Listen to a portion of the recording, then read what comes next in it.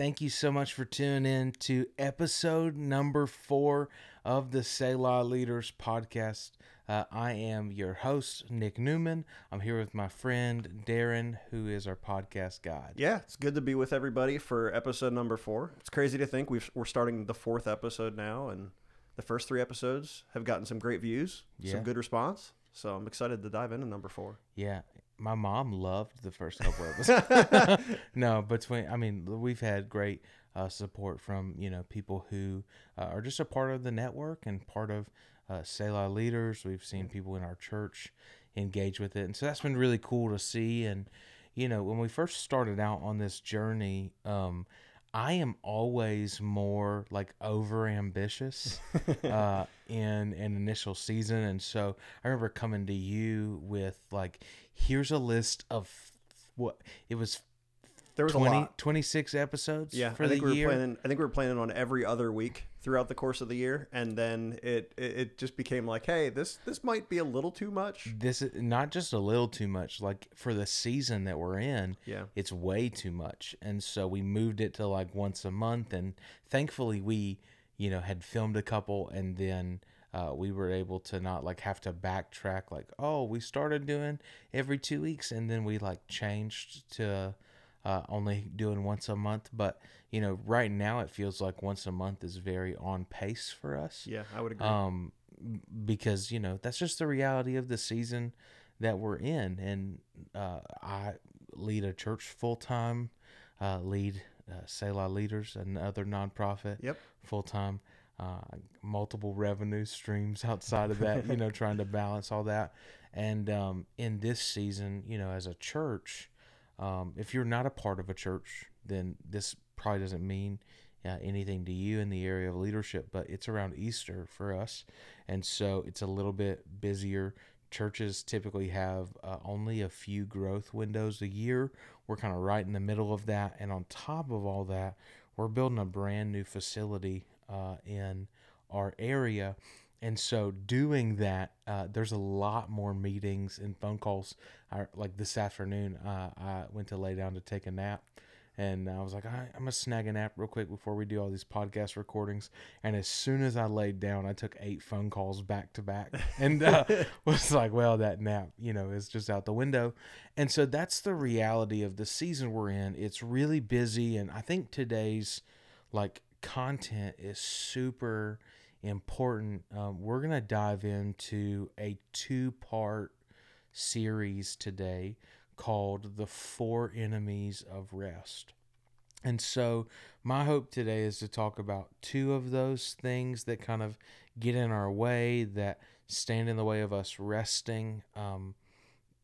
I've identified these as enemies for me. You may have a whole different set of list of things that like really keep you from resting, and if so, I'd encourage you to start your own podcast, right? Like I'd love to hear about those things, but for me in this season, even though I feel really busy, even though I feel like I've got all these things going on, it's never been more important for me to be rested. Yeah, that's good. And so I just came back from spending a couple of days in the mountains with Jesus, resting, recharging, seeking after him, because I've learned for you to be a healthy and effective leader, rest is essential. Yeah. It's not something, I think we may have said this in one of the earlier episodes, is that rest is not something we have time for. It's something we make time for. Like rest is a part of what we prioritize and what we value. And so if you're a leader, chances are really high you're going to feel like you're in a season where you don't have time to rest. But rest is not something you have time for. It's something you make time for. It's something that I intentionally orchestrate into my calendar because I value it. Yeah, that's good. And I think too, one of the other big things is like, for myself, coming from the business world, I think one of the biggest challenges that I consistently run into is it's like I'm jumping from full-time job and then jumping into the ministry side of things and making sure that I'm taking care of all of my responsibilities and otherwise. And so being able to prioritize rest doesn't seem like it's something that comes naturally. Yeah. And so, yeah, I'd love to kind of talk through these four enemies of rest and really understand, how can I make rest a bigger priority when it comes to, my own life from that standpoint too. Yeah. So the first enemy of rest that I've found in my own life is living a hurried life. One of the things that I love about Jesus, and John Mark Comer kind of unpacks this thought a little bit in his book, The Ruthless Elimination of Hurry, which if you haven't read that, it's a great read. For me, it's one of those books where it's a great introduction to rest. There's some elements that I'm like, yeah, man, I'd never do that. But I mean, there's rarely anything you're gonna read where you go, yep, I am 115. Yeah, I agree with everything. Yeah, it's that's not going to happen. that's not the case. And in all honesty, we never engage with content because we fully agree with it. Right. If we did, I'd quit scrolling through social media. Right. That's fair. Same thing we teach people when we talk about reading the Bible, right? You don't read anything because you believe it's true. If you did, social media would go out the window for you. But when we engage with truth, it can change us from the inside out. And so John Mark Comer's book, Ruthless Elimination of Hurry, is phenomenal. But one of the things he talks about in there is that Jesus was always busy, but he was never in a hurry. Yeah. And I think a lot of times as leaders, we go, how can I get rid of busyness? You're probably not going to do that. Like every time I come out of a busy season, I end up in another busy season. Yeah. And sometimes as leaders, we lie to ourselves in one season going, well, the busyness I feel right now will be over. Right. And if I can just get there, then it's going to be finished and I'll make it. It's going to be fine. Then you get to the end of that and it just created more problems. Yeah. Or like you ended up going into another thing. I remember when we were running about 100 people as a church, and I thought, man, if we could just reach 200 people. For some reason, I thought that at 200 people, man, this was going to be a cakewalk. More people, more problems. Yeah. Like it never created less work, right? It created No, that's 100% true. substantially more. And so I think a hurried life is one of those things that really stands in the way of rest. And for me, I kind of have broken, I'm a pastor at heart, so I've broken it into like 3 different categories. The first thing with a hurried life is my pace. And when I look at my pace, it's how fast I'm running. So we all have goals, we all have aspirations, we all have things that we need to get done. But a lot of times, the pace we run in, we justify in one season for what we know is unsustainable in the long run. And I've found that if it's unsustainable later, I shouldn't do it now. Yeah. Because God knows exactly what I need to do everything He's called me to do. Yeah. And in the pace I live, I don't have to live in a hurry. I don't have to run at 110 miles an hour nonstop, 7 days a week, 24/7, and wear busyness like a badge of honor. Like wear this hurry. I'm always in a hurry. Like, hey, one of the things that breaks my heart as a leader is when I talk to somebody that's in crisis or in trouble, and they go, "Well, I didn't reach out to you because I knew you were busy." Oh, I hate that. Yeah. Like I've communicated to you somehow that I'm so busy that I don't have time for you. Yeah. It's not that's not obviously what you want to reflect as a leader.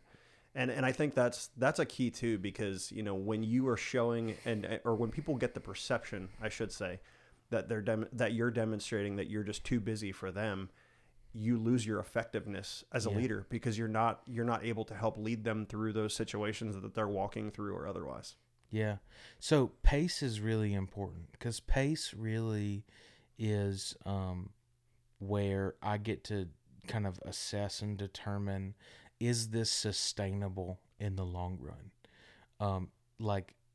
For me, I was talking to my wife earlier today, like I've got a late night tonight and I've got an early morning tomorrow. And if I'm not really intentional with my schedule and my calendar, what'll happen is, because my brain will run at 1,000 miles an hour, I won't sleep at all tonight. Yeah. Like I just won't. I won't be able to go to bed. I'll go in and I won't sleep until tomorrow evening. That's not sustainable. No. So it's like, how do we figure out how to run at a sustainable pace? Because if it's not okay for then, it shouldn't be okay for right now. Yeah. So let's make sure we run sustainably and have a sustainable pace. The second thing that I think creates a hurried life is position. And so the title, the role, the responsibility that you have, that plays a role in the hurried nature of your life. And some of those things are things that you've chosen, and some of the things in a hurried life are things that you have no control of at all. Like I know, Darren, you and I talk a lot because of where you work and the way you lead.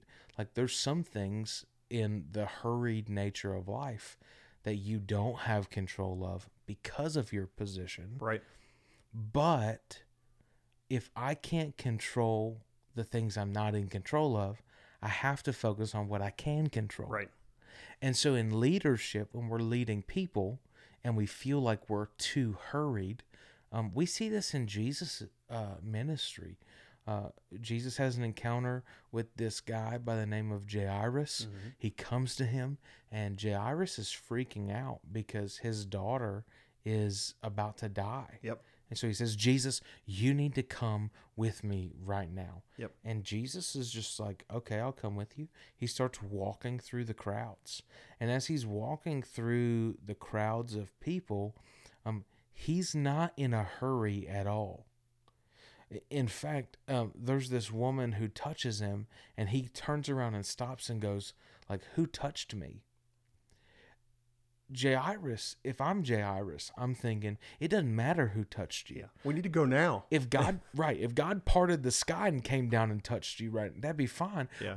Unless it's God, you better keep it moving. Like, we have stuff to do. We are in a hurry. And if we're not careful, because of the position we hold, we'll let other people's chaos drive our pace. Oh, yeah. Very true. And Jesus doesn't do that. Yeah. He stops. He has a conversation with this woman. She gets healed. And ultimately, he goes on to heal Jairus' daughter as well. But early in ministry, it taught me so much about position and authority, because when you walk in authority and you do have a position of leadership, you have to be really intentional that other people's chaos does not drive your pace. Yeah, that's good. They're going to come to you because of the position you hold, but you get to control the pace you live in.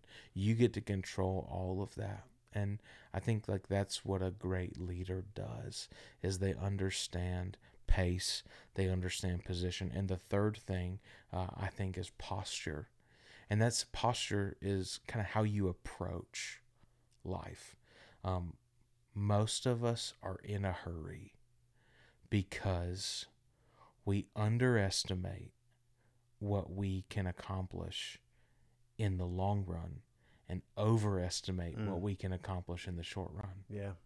Like the reason why we're in a hurry is because we think like maybe it's pressure that other people have put on us. Maybe it's this idea like that if I don't have that position or make this salary by the time I'm 30, I'm not going to make it in life. If I can't afford that new car, that means I'm less of a person. And our hurried life is really geared and wrapped around the posture or the approach that we bring to life, and that is an enemy of rest. Yeah. This hurried life is going to keep you from rest because you'll devalue rest so that you can somehow find promotion and elevation in the long run. And what happens is when you undervalue rest, even on the short term, your character is not able to sustain the weight of where God wants to take you in the long run. Yeah. And so a hurried life with posture and approach, like we talked about, I think in the last episode, maybe it was 2 episodes ago, You don't have to live for the approval of other people. Right. I'm not living my life to prove. I'm not. I remember talking to somebody the other week. It was a pastor who was on an event we were on, and he said, like, man, if somebody drives by my office and sees that my vehicle isn't there, they're going, oh, I guess pastor's not working today. It's like, dude, I don't work for you. Yeah. So it doesn't, I'm not going to let you drive my pace just because you have insecurities. Yeah. I'm not going to let the approach I have to life be forcing me to live my life in a hurry, because when you live your life in a hurry, you will see divine appointments as obstacles and interruptions. That's good. And I think, excuse me, I think the other thing that I thought about too, as you were talking through that, is just, how often do we run that hurried pace and we fill up our calendars with appointments? I know, again, being in the professional world, I'm filling up my calendar constantly. I'm running from one meeting to the next and constantly doing that. And so you have to prioritize and make time for your own health and your own rest as part of that. Yeah. And so, making sure that you're putting blocks on your calendar that, are prioritized for the things that you need to accomplish. And there's so many people that are so task driven too. Yeah. And they just move from task to task to task to task and lose sight of ultimately what God is trying to show them through the things that they're doing, but also through the people around them. Yeah. Yeah. And, when it comes to calendar and blocking out times, you were not meant to live controlled by your calendar. Yeah. You control your calendar. Yeah, it doesn't control you. So, like, for me, in the effort to not live hurried, I block off my mornings. So you're like, for people who really want to meet with me and stuff like that, it happens after lunchtime, because my best time with the Lord and my best time to do the things that I need to do as far as creative writing, book writing, sermon writing, leadership teaching, all that stuff happens in the morning. Yeah. So I find that and I protect that whenever I can. And there's variables. I know we've got a video shoot tomorrow morning. Yep. Those are anomalies, not norms. Right. And so because you can't get rigid either and think you're never going to have interruptions to those things. We don't have time to get into it today because I know that this feels like I could probably 4-part this at this point. But sometimes we call it a boundary, but really it's a barrier. And I'll hit you with it really quick, and then we'll keep rolling. The difference between a boundary and a barrier is a boundary is designed to protect God's calling on your life, but a barrier is designed to keep people out. And most of the time, people try and establish boundaries after they've been wounded by people, but they're not boundaries, they're barriers, because they just keep people away from you. Yeah. And that's not God's design for your life. I think that's definitely a topic we will save for a future podcast episode for sure. We'll hit it for sure. Yeah. But the second enemy of rest is anxiousness. And I'll tell you, anxiousness is something that I battle with pretty consistently, but most people would never know it. Sometimes as leaders, we don't do a great job. One of the things I teach people is, like, I don't preach my process, because I will teach from my scars, not my wounds. Yeah. No one needs to get bled on. Yeah. Right? That's true. But scars are God's greatest stories of healing. And a lot of times I feel anxious because I am fighting for the things I can't control. There's things I can't control in life. Like right now, we're in a season where we are on a journey of raising $1 million over the course of the next 2 years. We kicked off, did a big give weekend with our church, did pledges, and by God's grace, we're like halfway there. Like we have people who have given, people who have pledged to give, almost $500,000 over the next 2 years. That's amazing. Yep. The night that number was given to me, I remember sitting there in that moment, and I was like, okay, I'm excited. This is awesome. This is amazing. That lasted for about 27 seconds. And then I went, how in the world am I going to come up with $500,000 over the course of the next 2 years. And all of a sudden, all of this pressure came onto my shoulders. Yeah. And I felt all this weight, and I didn't really know what to do. And so I'm going to tell you what my strategy has been. It's been working for me right now. Right now, what I say every day is, today, I'm going to let God worry about it, and I'll worry about it tomorrow. And then when I wake up the next day, I do the exact same thing. Yeah. And I'm not saying that's the perfect strategy. We're going on 2.5 weeks of this. And every day I'm like, you know what? I'll worry about tomorrow. I'll worry about it tomorrow. And I'll let God worry about it today. Yeah, that's good. And I've just been kind of running that play.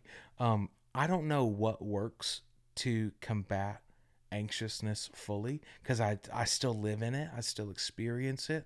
But what I will tell you is, anxiousness for me always communicates what I attempt to control and what I don't fully trust God to come through for.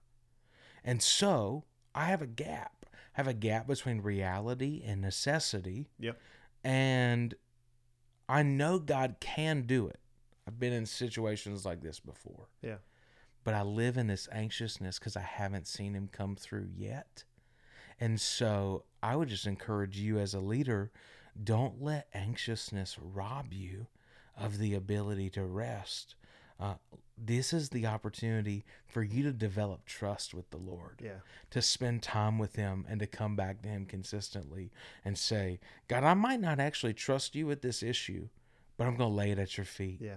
And every time I pick it back up, which I'm going to, because that's just how I'm wired, I'm going to lay it right back down at your feet. And so, Lord, I'm going to let you worry about it today.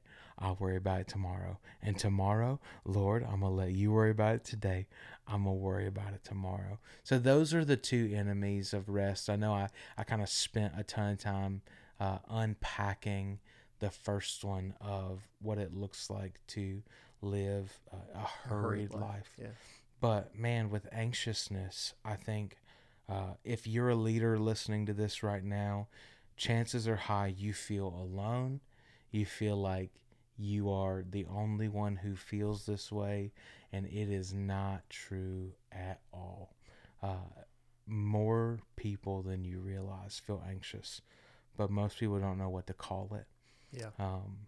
In life. Yeah, man, I like that a lot, and I love the fact that we can start to unpack these enemies and kind of get an idea as to how do we begin to tackle them, right? I mean, what are some of the practicals that get us there? But it's that part of our episode, each podcast episode that we do, where we want your questions. And so whether that be you leave them in the comments for us or at info@selahleaders.com.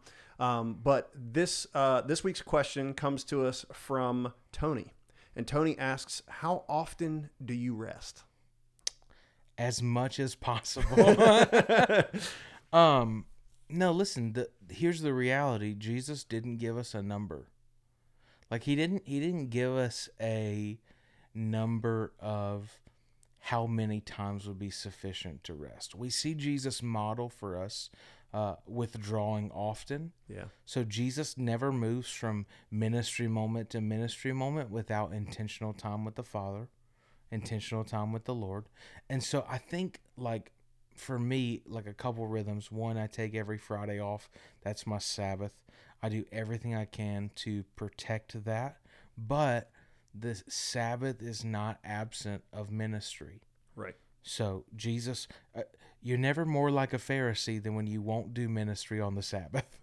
Because Jesus talks to them about that. He has a lot of conversations. They're like, how you can't do ministry on the Sabbath. He's like, yes, you can. Yeah. Right. Because the Sabbath is ultimately about connection with the Lord. And so I would say, like, I rest weekly. I get away quarterly for a couple days, like 3, sometimes 5 days, really depending on the weight of the season and what I need for that. And then, I go on vacation with my wife, but vacation and rest are different. Vacation is really for your physical body, where Sabbath rest is for your soul. Yeah. And so I would say figure out what that looks like for you. The easiest thing to do is to start somewhere. Because I've never met a leader who rested well and was unhealthy. Like most leaders who rest well are healthy and thriving. I think it's the only way to stay in the game for the long run. We've hit 7 years as a church. So I have an entire month that I am taking off this year to kind of just rest and take that time. I don't think there's a secret sauce for how many days you take. I know Rick Warren used to say, for every 7 days, you take a day. For every 7 weeks, you take a weekend. For every 7 months, you take a week. And for every 7 years, you take a month. It was like a 7-7. There are a lot of sevens involved in it. You can work off that system. I think the big thing is for you to become a self-aware leader, to know what drains you, know what weaknesses you have, and then act accordingly. Because when you do that, you will find the most fruit in rest. Yeah, I love that. And I think you and I have talked about this a lot, but it's all about establishing a rhythm, getting in that rhythm of rest. And so great practicals this episode. Come on. I love it. You got any parting thoughts?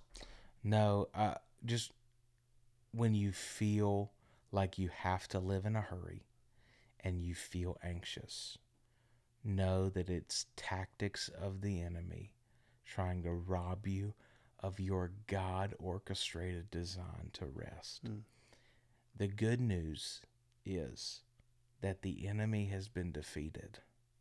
So every territory I give him is simply one that I've relinquished to him. He has no right, he has no authority to rob me of God's design for rest in my life. Hey, thanks so much for checking out this month's episode of the Selah Leaders Podcast. Darren and I are so grateful that you chose to spend some time with us today to check it out. But do us a favor, be sure to hit the like button, subscribe, comment, share it with a friend, family, or another leader in your life. It would truly make a huge difference. Yeah, and if you'd like more information, jump over to selahleaders.com.